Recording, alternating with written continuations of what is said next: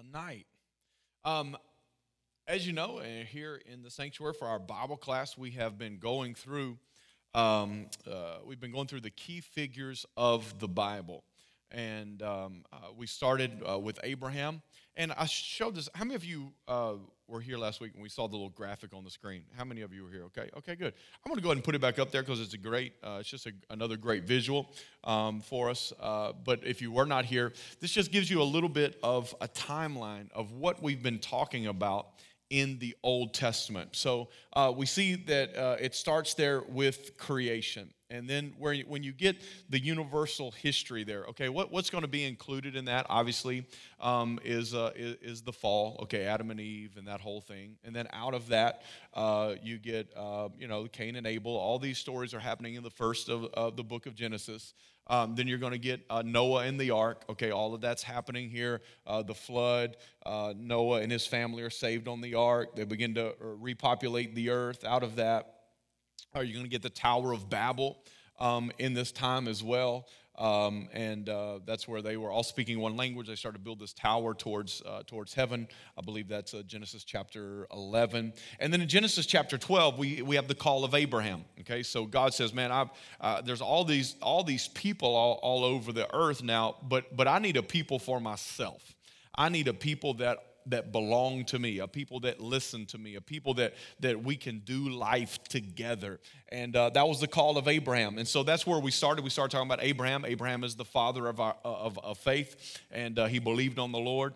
And the Lord counted it to him as righteousness. He didn't have a son. He was old age. God gave him a promise. He waited 25 years. That promise came. His name was Isaac. And then after Isaac, there was Jacob. We talked about those. Those are the patriarchs of the faith is what we would call them, the patriarchs. They are, they're mentioned throughout the Bible. He is the God of who? He's the God of Abraham, Isaac, and Jacob, which speaks to so many things. It speaks to the fact that God is a generational God. He's not just the God of Abraham. He's not just the God of Isaac. He's the God of Jacob. All of them have very different stories, and we can all find ourselves in the midst of all of those stories. So he's the God of Abraham, Isaac, and Jacob. And then as we move through the period there of the patriarchs, and then we get to Joseph there. We also talked about Joseph. Joseph was one of Jacob's sons, and it was Joseph that was mistreated by his brothers, betrayed, sold into slavery, gets into Egypt. When he gets to Egypt, he is sold as a slave, works in Potiphar's house. A lot of things go on. He ends up in prison. God then takes him out of prison all the way up to the palace, becomes the second most powerful man in all of Egypt. And out of that, so much favor in Egypt, so much blessing that they become so blessed. The people of God, the Israelites, they become so blessed that the next Pharaoh takes over. And he doesn't know Joseph the way that the other Pharaoh did. And he says, "Man, this is not good. You're too powerful. There's too many of you. If you turn against us, man, you could take over our land." And so he enslaves them, makes them slaves. And so for 400 years, the people of God were slaves in Egypt. And then you get the Exodus. Okay, that's where Moses comes into the story. Moses comes into the story. And Moses was a Hebrew. He was raised in the palace by the Egyptians. So he's a little bit too much Hebrew to be Egyptian, too much Egyptian to be Hebrew. And so there he is. And he ends up, tries at one moment, didn't work out the way that he thought. He thought he was going to stand up for his people. And this is it. This is the moment. He kills an Egyptian. And actually the Egyptians turn against him. The Hebrews turn against him. He runs out into the wilderness, spends 40 years out in the wilderness. God speaks to him in a burning bush. He comes back, talks to Pharaoh, 10 plagues. You got to let my people go. They come out, the Red Sea. Then 40 years there in the wilderness, wandering around in the wilderness, waiting on the promise of God. God said, "I have a land that I'm going to give you. It's the land of Canaan. It's the promised land. It's a land that's filled with milk and honey." So that's where God was trying to take them. Moses makes a few mistakes there in the wilderness, and God says, "You are not the man. Joshua is going to be the man now, and he's going to take them into the promised land." And so that's where you get the entrance into Canaan.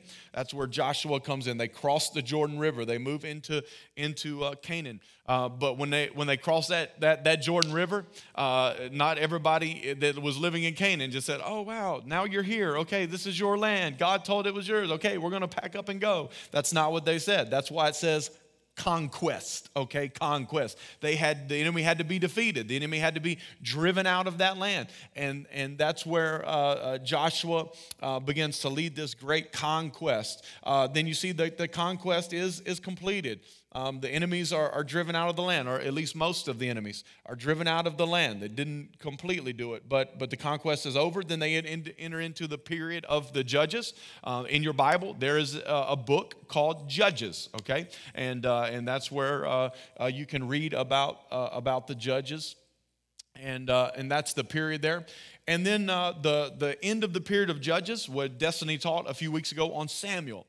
Samuel was what some called the greatest judge. He was the last judge, the first prophet. He was so many different things.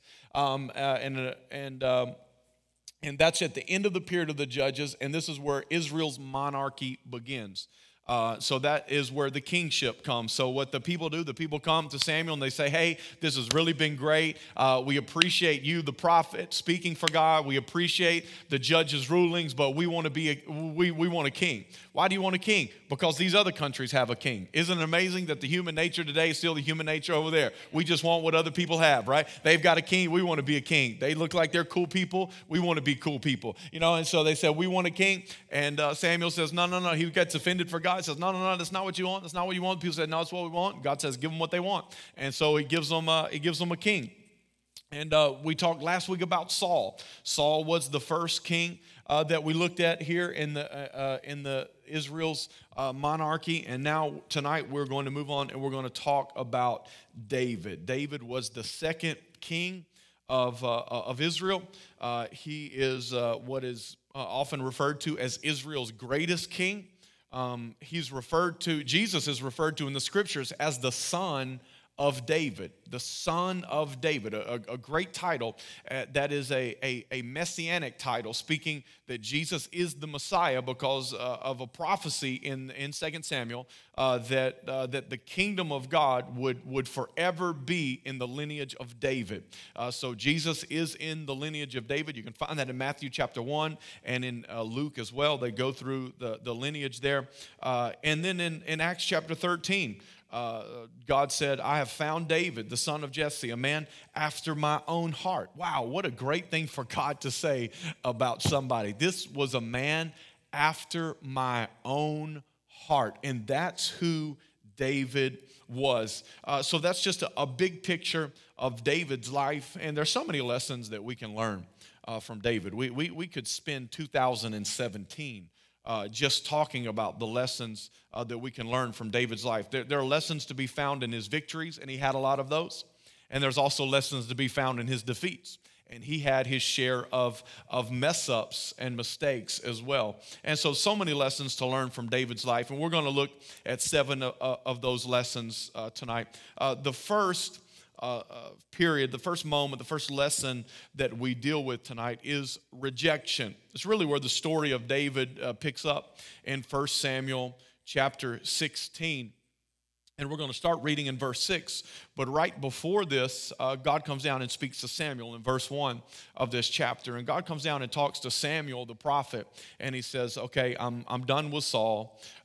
This is over. He says that in the end of 15. And Samuel is mourning. And God says, look, you got to stop this mourning. I'm finished with him. But I have found another man.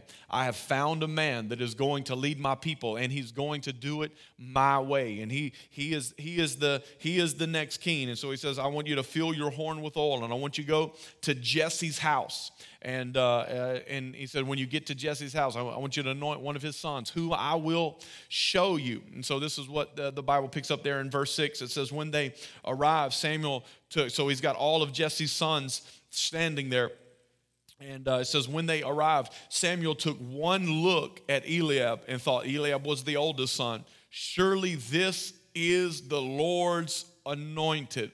But the Lord said to Samuel, don't judge by his appearance or his height, for I have rejected him. The Lord doesn't see things the way that you see them. Somebody say amen to that. People judge by outward appearance, but Lord looks at the heart. Then Jesse told his son Abinadab to step forward, walk in front of Samuel. And Samuel said, this is not the one that the Lord has chosen. Next, Jesse summoned Shimea, but Samuel said, neither is this the one that the Lord has chosen. In the same way, all 7 of Jesse's sons were presented to Samuel. But Samuel said to Jesse, the Lord has not chosen any of these. Then Samuel asked, are these all the sons you have? There is still the youngest, Jesse replied, but he's out in the fields watching the sheep and the goats. Send for him at once, Samuel said. We will not sit down to eat until he arrives. This is the very beginning of the story of David in the Bible, and we see David sitting in the seat of rejection. You know, we love to look at David's life, and we love to talk about he's a man after God's own heart, and we love to talk about the fact that he is the greatest king. We love to talk about David killing Goliath. We love the story of David bringing the Ark of the Covenant, which represented the presence of God, back into Israel. We love these moments of David being crowned king. We love these wonderful moments, these moments that David might be famous for, but that's not where the story of David starts. The story of David begins in rejection. And you can't just look at the later years, and you can't just look at the famous years. You have to also look at the early years. There is no palace, there's just a pasture. There is no sword, there's just sheep. There is no crown, there's just a bunch of crows pecking around. There is nothing great to talk about where David is here in the place of rejection. But I want to tell you tonight that you cannot long for the finish if you aren't willing to lean into the fight. You can't long for the finish if you're not willing to lean into the fight. You can't long for the crown and long for the applause and long for all of the great things that we love David for. You can't long for that if you're not willing to lean into the fight. Because long before David ever ended up in any of those places, long before he was ever eating off the fine china in the palace, and long before the crown ever hit his head, and long before any of that ever happened, you see, David was out in the pasture, and he was tending sheep, and he was taking care of the goats. And there's always a story. Anybody that has been successful in anything, there's always a story. And somewhere in that story is pain. Somewhere in everybody's story. It doesn't matter how successful they are, how accomplished they are. It doesn't matter what field they're in. In somebody's story, there is always pain. And it was no different for this King David, this David. Just can't imagine. Man, this guy wasn't even included by his brothers. His father didn't even send anybody to get him. And he didn't even have a brother that said, no, man, I'm not going to stand up here if David's not here. He was rejected by his father. He was rejected by his brothers. And don't think for a second that this was the first time that he had been overlooked. Don't think for a moment that this was the first time that he had been mistreated, that he had been forgotten, or that he had experienced rejection. Don't think for a moment this was the first time that it ever happened. Because when Samuel brought it up to Jesse and he said, do you have another son? He didn't go, oh man, I'm sorry. Man, it slipped my mind. I forgot because he was out in the field and I didn't send anybody to get him. Oh, let me go make this right. Let me send somebody else out there. He said, don't you have another son? He said, well, yeah, there's the youngest, But he's just taking care of the goats. He's just taking care of the sheep. He is where he belongs, because he doesn't belong in this line. He doesn't belong here in the potential future king of Israel. That's not where he belongs. He is where he belongs. This is not the very beginning of rejection. This is just a picture of where David has lived, in the seat of rejection. You know, it's one thing if your friend doesn't invite you to the birthday party. But it's a whole nother thing when your father doesn't invite you to the prophet's party. Rejection hurts, and nobody wants to be rejected. But here's what rejection will do. Rejection will either cause you to cry out to the Almighty or cause you to cry in self-pity.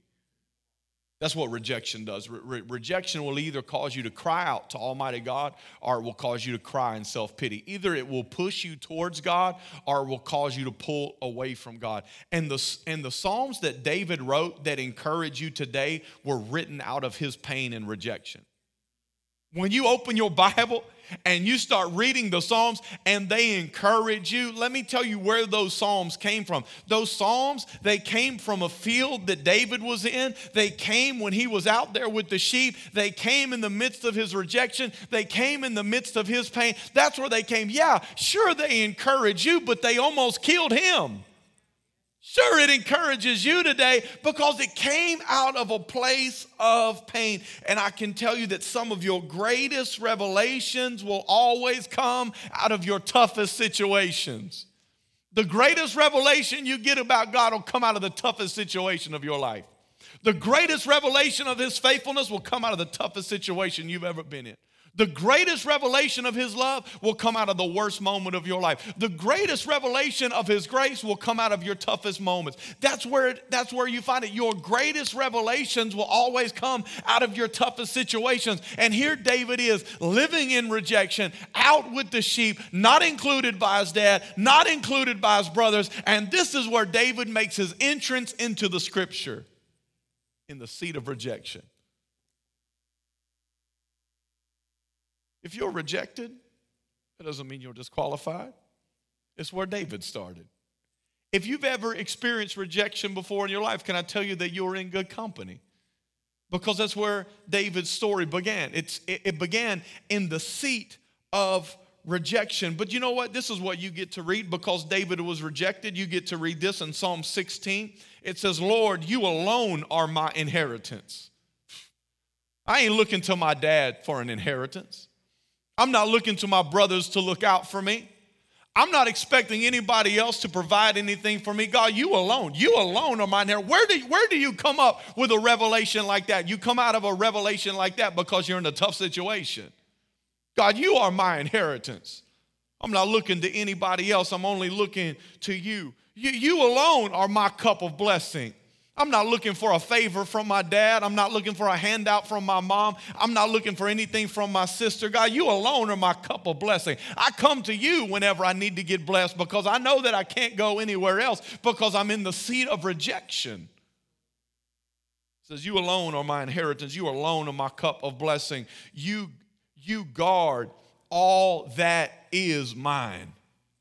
Where do you get a revelation like that? You get a revelation like that because you're standing in a pasture with tears running down your face, and you know there's an inheritance, and you know there's a destiny, and you know there's a purpose, and you're saying, can't anybody take what you have for me, God? Even if my dad don't call me, when the prophet shows up, God, you will have the prophet call for me, and he doesn't even know that I'm out here because everything that you have for me, it's mine, and can't anybody steal it, and can't anybody take it because what you have for me will be mine. Where does that revelation come from? Not from the mountaintop. It comes from the place of rejection. You alone are my inheritance. You alone are my cup of blessing. You guard all that is mine. It is in good hands, God. It's in your hands. The land you have given me is a pleasant land. What a wonderful inheritance. He goes on in verse 8 and says, I know the Lord is always with me. How I know the Lord is. How many of you discovered it's so easy to live life when life is easy? It's so easy to be happy when everything's happy. It's so easy to have peace when everything's at peace.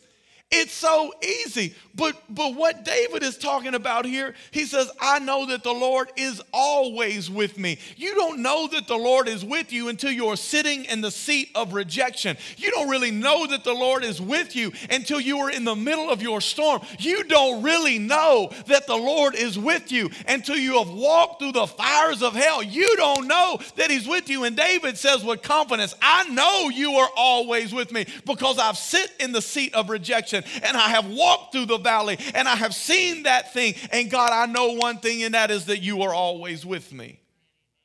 Woo, we get encouraged by that today. But somebody had to hurt to write that. God, you are You are always with me. And he says, I will not be shaken, for he is right beside me. I'm not going to be shaken. This is what we were talking about, the anchor for our souls. I will not be shaken. I will not be shaken, God, because you are not shaken. You are not surprised by my situation. You are not surprised by my circumstance. You are not surprised by my adversity. And you are greater. Your grace is greater. Your power is greater. Your love is greater. You are greater than whatever I'm facing right now. And because you are greater, I will not be shaken and I will not be moved. And I know that you are right beside me. He wrote this in pain. He wrote this in rejection. My dad's not beside me, God, but you're right beside me. And nobody looking out for me right now but God, but you're looking out for me. Nobody is standing beside me. I'm out here all alone, all by myself. I'm out here with the wolves, and I'm out here with the bears, and I'm out here with the lion. I'm out here all by myself, but God, you got my back. That's how you write things like that in the place of rejection. Here's the second thing that we learn, or that we see in the life of David, is that there's a moment of realization. There's a moment of rejection. There's a moment of realization. David comes running in. Verse 13 says, so David stood there among his brothers. Samuel took the flask of olive oil that he had brought, and he anointed David with the oil. And the Spirit of the Lord came powerfully on David from that day on. You see, we've all had a moment like this. If you are a follower of Christ, you've had a moment like David had. You had a moment where you had a realization. He had a realization in that moment when the prophet poured the oil. He had a realization, wow, that God was reaching out to him, that God was trusting him, that he had a future, a plan. That was what happened for David. But we've all had this moment as followers of Christ. Maybe you probably haven't had a prophet come and pour oil on your head. If you have, I'd love to hear about that. But you probably have never had that. But what you have had is you've had God reach down from heaven, and you have felt his touch, and you have had a realization of his love. You have had a realization of his grace. You have had a realization of his mercy. You have had this realization of what Romans 5:8 declares, that while we were yet sinners, Christ died for us. You have had that revelation, and when that revelation of his love and that revelation of his grace hit your heart, and you said, God, I give you my life. I want to be surrounded by that love. I want to be covered by that grace. You had a realization. Whenever you had a realization about eternity, that you could spend eternal life with God. This is what Jesus said in John 3:16. I've come.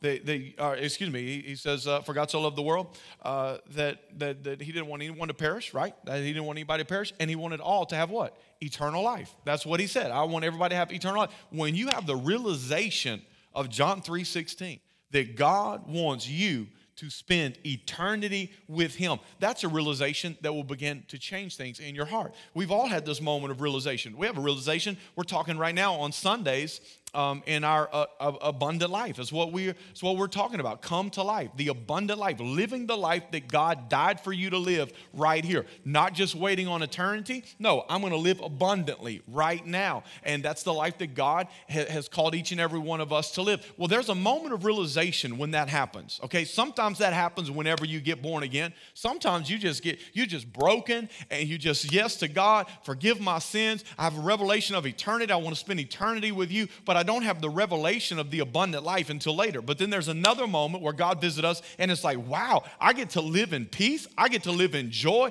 I get to live with patience. I get to live with all the fruit of the Spirit. I get to live with all of this. That's what God has really done. Yeah, there's a moment where we realize there's more to life than what I'm living right now. There's more than just believing that he's God. There's more than just believing that he's Savior. There's more just believing I can go to heaven whenever I die. No, there's more than that. He created me to live a life that is overflowing and abundant right now, today, this very minute. That's what I was created for. But you have to have a moment of realization. Moment of realization. A realization when you realize that the Holy Spirit wants to come into your life, and he's not coming just to be a buddy. He's coming to empower you. He's coming with purpose. He's coming with purpose. He's coming to strengthen you. He's coming to push you, to propel you. That's what he's coming for. We have a realization. When you have the realization that the Christian life It's not a boring life, but it's the greatest adventure that life has to have. That's a realization that has to hit your mind. You begin to realize, whoa, Christian life, it's not just about reading a devotional and showing up to church once a month. Wow, there's more to this Christian life, that I get to be the light of the world, that I get to be the answer to somebody's prayer every single day, that I get to be a walking encourager in people's lives, that I get to be somebody who brings peace and calm and somebody who brings joy. I get to be that person. This is the greatest adventure ever. And that at any moment during the course of the day that God puts me in somebody's pathway, it could be the moment that they step from darkness to light, from death to life. Why? Because I am full of the Spirit of God, and because I'm full of the Spirit of God, anything is possible. And that's got to be a realization. We have this realization. David had this realization. And what was his realization? God wants to use me. That's what happened when the prophet poured the oil. God wants to use me. I'm God's man. I'm going to be the king. He wants to use me. And can I tell you that that's what God wants to do? God's pouring oil on everybody's head today. Why? Because he wants to use you. He's got a plan. He's got a purpose. He wants to use you to advance his kingdom. But that has to be a realization. There's got to be a moment of realization. That's a moment of realization here in David's life. Okay, now let's get to number 3. The moment of return. The moment of return. After David got anointed, where did David go? He went back to the field. David got anointed king, but there was no crown that came with the oil. It was just a command from his dad. Get back to your job. The Bible says this in 1 Samuel 17. Verse 14 says, David was the youngest son. David's 3 oldest brothers stayed with Saul's army. This is right when Goliath is doing his thing there. But David went back and forth so that he could help his father with the sheep in Bethlehem. He was running food down to his brothers, giving them the supplies that they needed, and then he would have to run back home. Why? Because he had to take care of the sheep. So he would run the errand for his dad, take them, make sure they have food, make sure they had what they needed down there at the battleground, and then he would run back home and he would take care of the sheep. After this powerful moment, after this powerful moment of realization, the powerful moment of realization was followed by a return to normality. It was a supernatural moment. Samuel, one of the most powerful men of God in all of Scripture, pours oil on your head and tells you that you're going to be the next king. And then you get sent back into the field. And now you're just running errands for your dad, thinking, man, when is that oil thing going to really turn into a crown? How's this going to happen? But you know what? We all know what that's like. You've all had a powerful moment of realization in church, and that's followed by going back to your mundane job on Monday. We all know what that's like. To be praying in a moment, and all of a sudden the presence of God invades your little prayer time, whether it's in your car, whether it's in your house, whether it's here at church, and you're having a moment of prayer, and the Holy Spirit invades that moment of prayer and just breaks you down, and you have this special moment. God might even speak something to you. God comforts you in a special way, and then you have to leave that moment of prayer, and you still have to live life with your angry, ungrateful spouse. Why? Because you have to return. Even after your moment of realization, you have to return. And David had a life-changing moment with the prophet. And then he had to return to the pasture. Here's the lesson. You might have to return to the same place, but you are not the same person. After your moment of realization, you might have to return to the same place, but you are not the same person. David went back to the same pasture, but let me tell you what, David was not the same person. Why? Because it says the Spirit of the Lord came powerfully upon him from that moment on. He had an encounter with God. He got a word from God. He got a promise from God, and his life was never the same again. He went back to the same place, but he was not the same person. That's why you can get a powerful word on Sunday morning, and on Monday morning you can walk back right into that job that you're not happy with, that job that's not satisfying to you, that job that's just holding you over until you get that next thing, and you can walk back right into that same place, but you are not the same person anymore. Why? Because I have a word from God, and I've encountered God, and I can go right back into my marriage that's not everything that I want it to be. I can go right back into my situation that's not what I dreamed it would be, and I can walk right back into it. And although nothing has changed about my situation, I have changed. And because I have changed, then I can walk through whatever I'm going through to get where God's trying to take me. You think after the oil hit his head that the sheep didn't stink anymore? Think after he was anointed, the staff in his hand never gave him another splinter? No. He was still alone. He just wasn't the same. He just wasn't the same anymore. My challenge to you is don't allow the pathway back to your pasture to rob you of the power of the promise. Because we all have to return to the pasture. We all have to return to the pasture. That's what, just read the Bible. I mean, the Bible is an amazing book. The Bible is an amazing book. You know,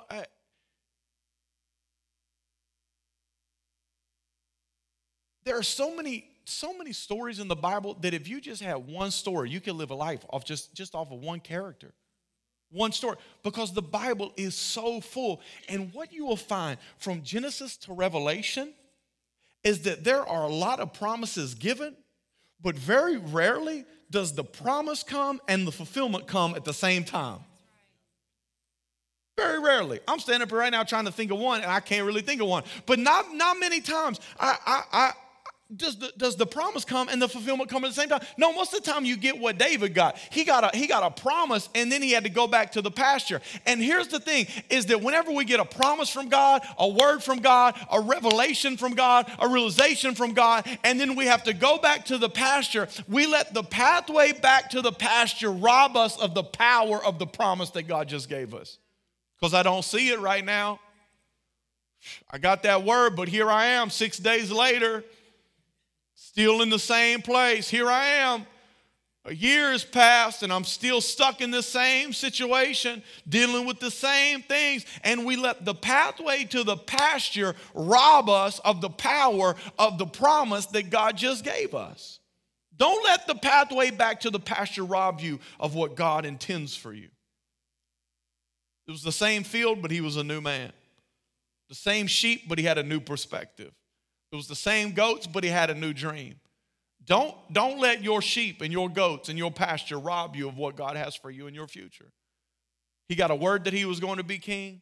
He had to return to where he was, but that doesn't mean that he wasn't going to turn up to where God was calling him to go. Here's the fourth thing. The fourth thing is the rumble. We all experience moments of the rumble. And here we find David doing what he's been asked to do, and he's going down to take care of his brothers. He's bringing supplies, bringing the tuna fish sandwiches down there to his brothers. In 1 Samuel chapter 17, verse 28, it says, "But when David's older brother Eliab heard David talking to the men," so David has run the stuff down. He's just visiting with the soldiers there. Goliath is over there doing his thing, barking out all of his comments. We're going to talk about it in just a moment. It says that Eliab, the oldest brother, he was angry. Come on, was he angry? Was he angry that David was talking to the other men, or was he angry that David got the oil? Well, was he really angry that David was having a conversation and asking some questions, trying to get some clarification about Goliath? Was he really angry about that, or was he still angry that he wasn't the one chosen? It says, "What are you doing around here anyway?" he demanded. "What about those few sheep you're supposed to be taking care of? I know about your pride and your deceit. You just want to see the battle." Man, I'm telling you, you got to deal with the rumbles in life. You got to deal with the intimidation rumbles. The intimidation rumbles. The intimidation rumbles sound like this. Who do you think you are? Who do you think you are, David? Little brother?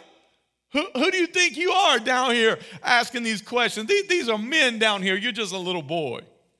These are soldiers down. These men have fought a lot of battles. These men that you're talking to, David, you shouldn't even be speaking to them. Who do you think you are? And it's the intimidation rumble that the enemy loves to send our way.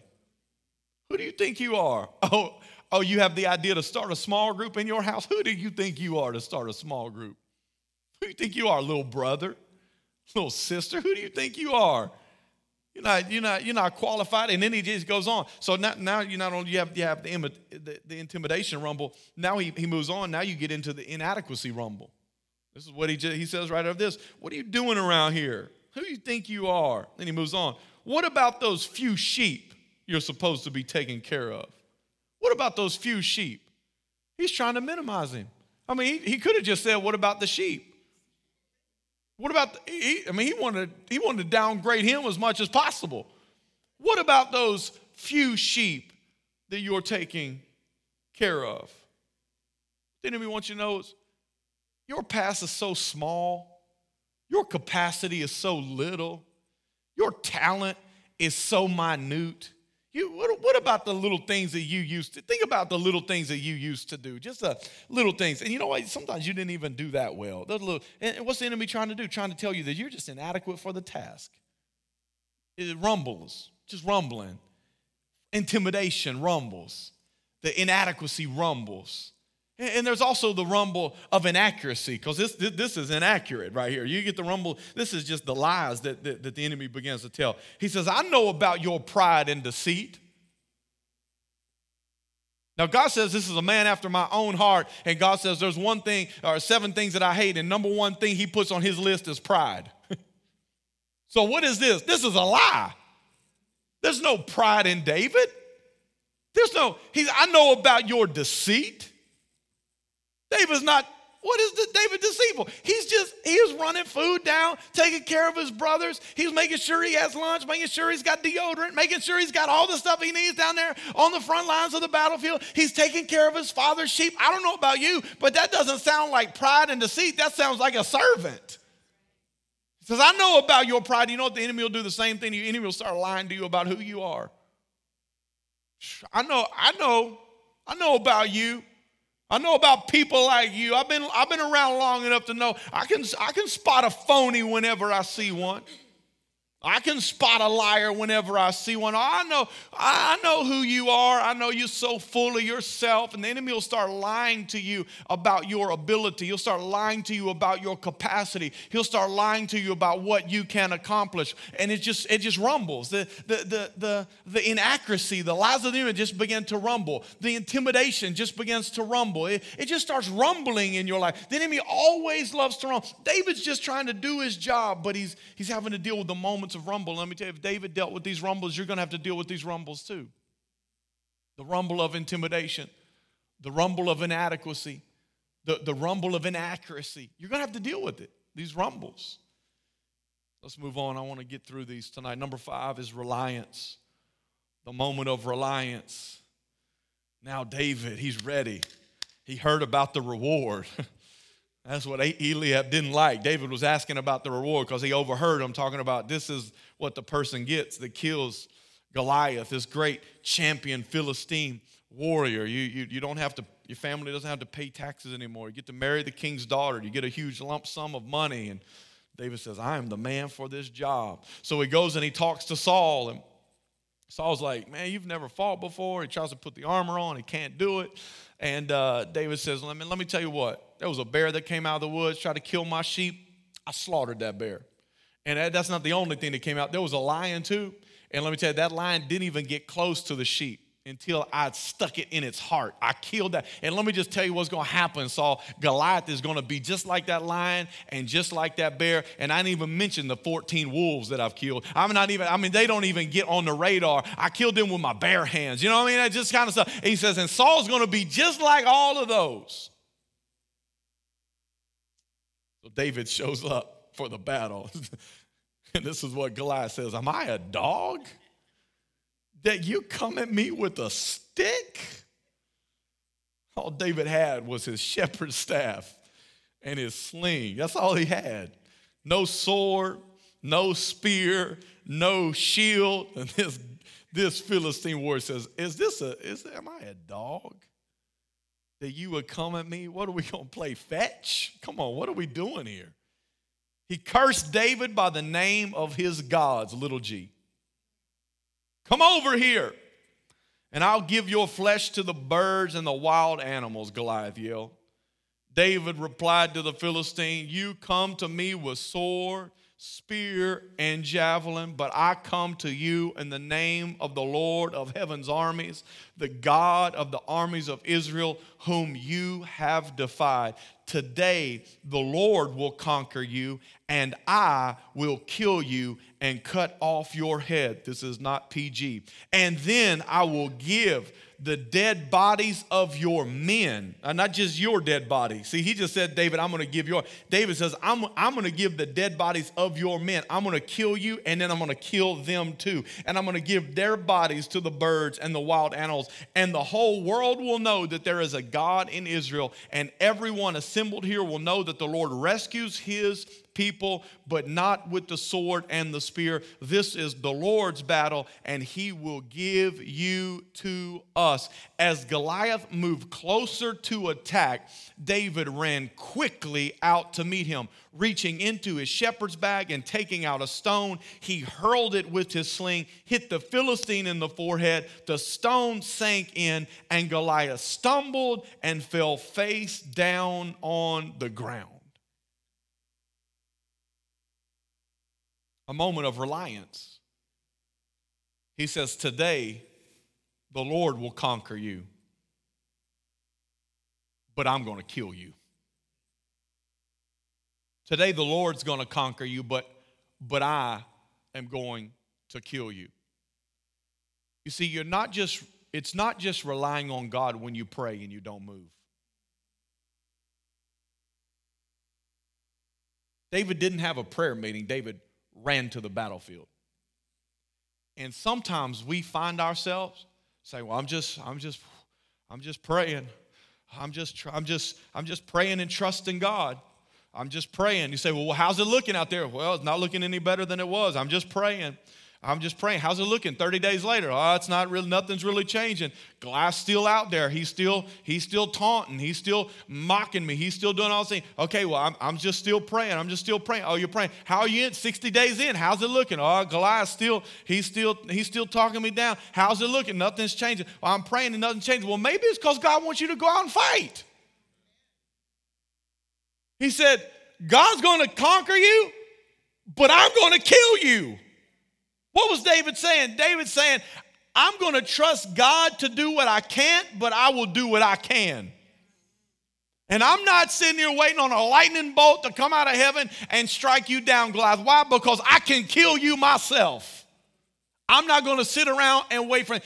The Lord is going to deliver you into my hands, but I am going to participate and I'm going to do what I can do. And he went out there with his shepherd's staff, and he went out with his sling, and he went out there with his 5 rocks that he had just picked up out of the brook, and he took that sling and that rock and he sunk it right into that Philistine warrior's forehead. Let me tell you what, God didn't do that, David did. God conquered Goliath. God wanted the man dead. God just needed somebody that would stand up. He just needed somebody to say, I'm going to rely on God. I can promise you, all those other soldiers were praying, God, do something about this. God, deliver us. God, help us. And then David showed up and said, oh, no, we can take care of this, me and God. You see, God's always interested in a partnership. God is not going to just do it all himself. If he wanted to do it all himself, he wouldn't have put you on this earth. If he wanted to do it all himself, he wouldn't have told you to go out and build the kingdom. If he wanted to do it all himself, he wouldn't have told you to go out and be a witness. If he wanted to do it himself, he wouldn't have told you, go out and pray for the sick. If he wanted to do it all himself, he would have just done it all himself. But that's not how God works. God's always looking for a man. He's always looking for a woman who will rely upon him, and then they will do their part. So I'm relying upon the Lord. I love it. David ran quickly. Why? Because fear paralyzes and faith propels. Sometimes you got to run quickly so you don't talk yourself out of it. Sometimes you got to tell people you're starting a Bible study, or you're starting a group before you even have a chance to really think about it. Do you know some of the greatest groups we have here is because Destiny started telling people that this person was going to have a group and they didn't even know they were having a group? There's only one way to respond. You got to run quickly. You got to run home quickly and start getting your things ready, because people are coming that night. You didn't even know. They're on their way. You got to run quickly. You got to run quickly to the battlegrounds. Fear will paralyze you. Fear had paralyzed these people for 40 days. 40 days Goliath had come out morning and night and had taunted the Israelite army, and nobody had done anything. 40 days and 40 nights. Nobody had done anything. The Bible says they were paralyzed in fear. Paralyzed. Every time that Goliath would come out, they would retreat and be filled with fear.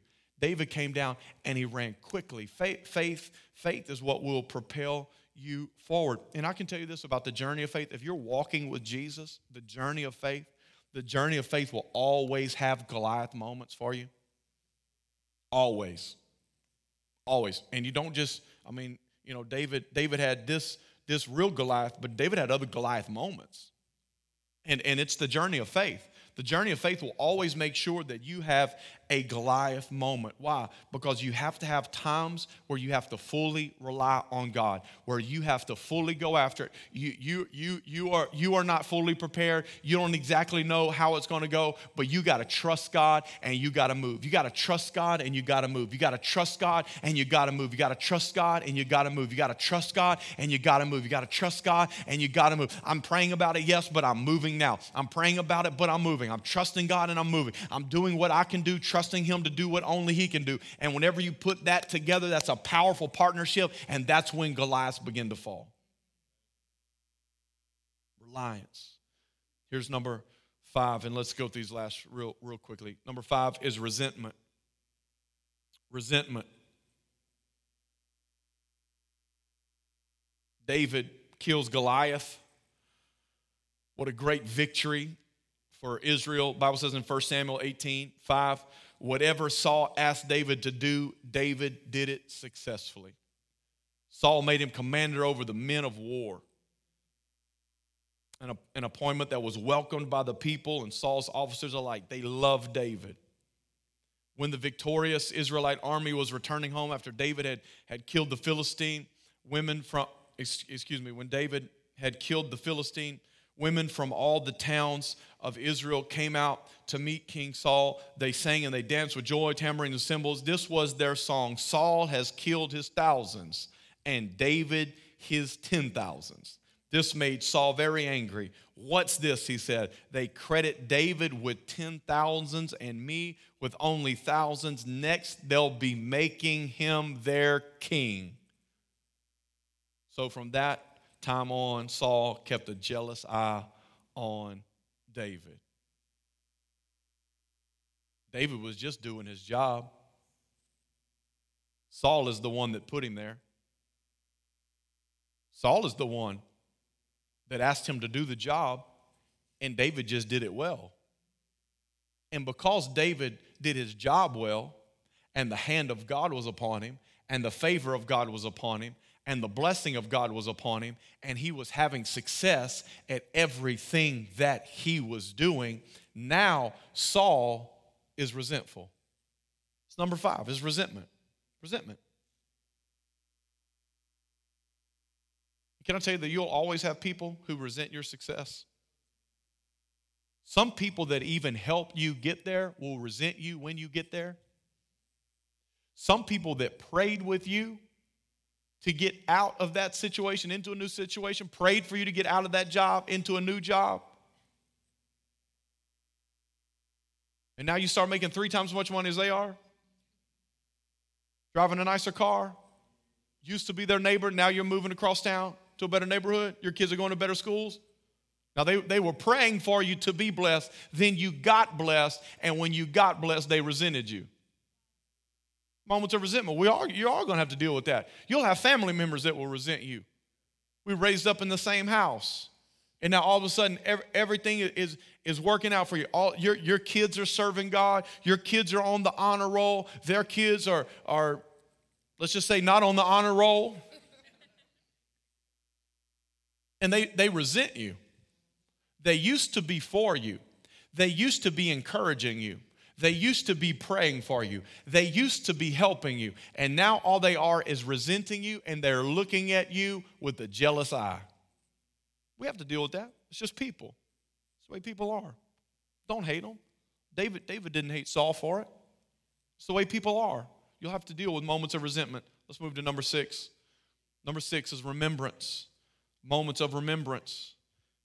1 Samuel 21, verse 8, David asked Ahimelech, who was a priest. He says, do you have a spear or sword? David's now on the run, and I'm kind of hurrying through this. Now Saul, because Saul got jealous, now Saul is trying to kill David. David is on the run. David leaves. Saul's throwing spears at him. David runs out of the palace, and he says, he shows up a little bit outside of Jerusalem here, and now he shows up at this place and says, do you have a spear or a sword? The king's business was so urgent that I didn't even have time to grab a weapon. And what he meant was the king was trying to kill me, and I didn't have time to grab my weapon when I was leaving. He said, and the priest replies, he says, I only have the sword of Goliath, the Philistine, whom you killed in the valley of Elah. The priest replied, it is wrapped in a cloth behind the ephod. Take that if you want it, for there is nothing else here. There is nothing like it, David replied. Give it to me. David was on the run. Saul was throwing spears and murderous threats. And in this moment of uncertainty, he comes back to a great reminder. He says, do you have a weapon here? And he says, we only have one. He says, but it's Goliath's sword, whom you killed, like David had forgotten that, whom you killed in the valley. He says, do you want it? And David said, give it to me, because there's nothing like it. There is no other sword like it, because it reminds me of the faithfulness of God. It reminds me of the goodness of the Lord. It reminds me that he is my ever-present help in my time of trouble. It reminds me that he is my deliverer. It reminds me that he is my Savior. It reminds me that he is my way maker. And right now I'm on the run, and you couldn't have told me that there was anything better in this place than you telling me that sword, because now I'm remembering that the one who gave me that sword is way more important than that sword, but that sword lets me remember the one who brought the victory on that day. And if he brought me victory in that valley, he'll bring me victory in this valley as well. The last one is moments of rain, moments of rain. In 2 Samuel chapter 5, it says David was 30 years old when he began to reign, and he reigned 40 years and off. 30 years old when he was crowned king. I mean, just from the little that we talked about, I mean, wouldn't you say that David had to go through a lot to get there? This is like the major abbreviated version. We didn't even talk about David running, hiding in the cave of Adullam. Saul had the entire armies out trying to kill him. We didn't even get into all of those details. But he had to go through so much. I think it's a great reminder for us that there is no elevator to carry you to the purpose of God. There's only stairs. It's the only way you get there. The only way you get there is to walk it out. There is no elevator. You just stand still and hit a button and it takes you right up, ding, opens up, and you just walk out into your purpose and into your destiny. No. It doesn't work that way. It doesn't work that way. If you want the moment of reigning, you got to be willing to go through the rain. You got to be willing to go through the storm. You got to be willing to endure the rejection. You got to be willing to endure the resentment. You've got to be willing to face all the moments that we've talked about. And then you really get to the next test, because you think, man, when I'm reigning, I have arrived. When I get that crown, it's over. When I get that job, when I get that position, when I get that title, when I get into that season of life, when it is complete and it is whole, in that moment when I'm really reigning, man, everything is going to be perfect. I've made it through all these other things. I've made it through these challenges. I've faced that adversity. I've overcome my Goliath. I've taken the threats and the accusation. I've dealt with the resentment. I've been through it all, and now I am where I always dreamed of being. You know, coaches will tell you it's a whole lot easier to attain than it is to maintain. It's a whole lot easier to become a champion than it is to stay a champion. That's why you don't have many people doing it back to back to back to back. Because it's easier to get there than it is to stay there. So when you get to that place in life where you feel like I have finally broke through, I have finally arrived, this is what I've always dreamed of, this is what I've always wanted, what you need to know is now another test begins, and that is, how are you going to handle success when you have arrived? David, will you stay as humble as you were in the cave of Adullam, hiding for your life? David, will you stay as hungry when you're walking around enjoying the pleasures of the palace? Will you stay as hungry as you were when you were out there with those sheep? How will you handle success? Because some of us can fight through all those things to get to that moment, and we get to that moment and we feel like we've arrived. We forgot what got us there. And we forget what gets us there. We begin to move in a backwards direction. We all have these moments. It's just life lessons from David. Life lessons from David. And all of these lessons can be applied to our life. All moments that you will have to endure. All moments that you're going to go through. Every single one of these moments that we mentioned, you will go through these moments. Nobody's exempt from any of these moments. You follow Jesus, you're going to go through these moments. You want to do something for God, you're going to go through these moments. These are all moments that we will have to go through.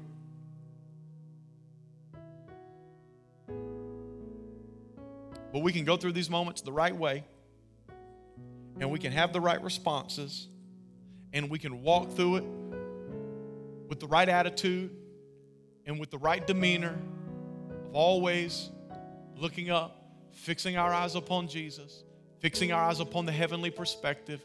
We can walk through it all and get where God's calling us to go. Why don't you just stand with me tonight just for a moment? Let's just close out with a moment of prayer. If you'll just bow your heads.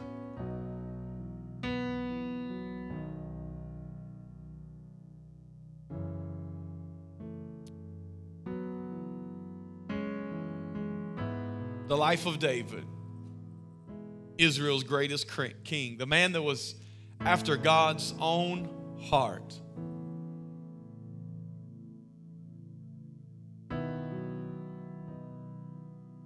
The man that Jesus would be associated with 19 times, called the Son of David. Son of David. Story that starts in rejection.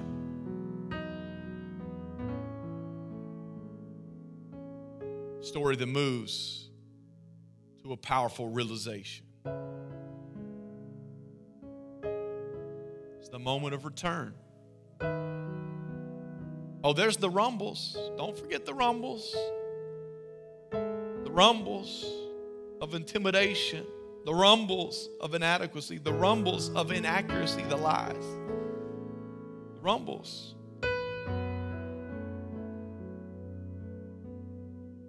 The moments of reliance.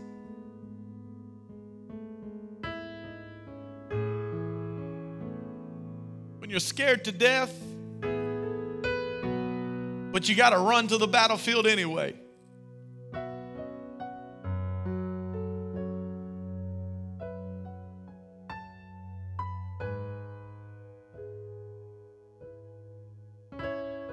Moments of resentment.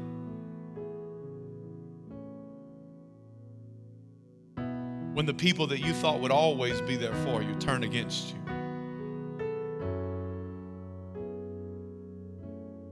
The people that helped you and the people that you helped.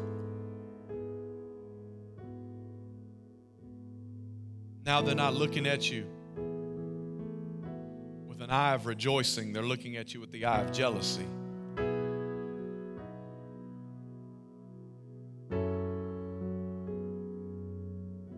Moment of remembrance. When you remember yesterday's victory and it gives you faith and courage for today. The moment of remembrance, when you remember the victories of your past so that you can have hope for your future. In the moments of reigning, how will you handle success? How will you handle it when you get to the place that you always dreamed of? How will you handle it when you get the crown? How will you handle it when you step into the palace? How will you handle it when the promise of God comes to pass in your life? Will you stay just as humble? Will you stay just as hungry? Will you keep doing everything that you did to get you there as you stay there?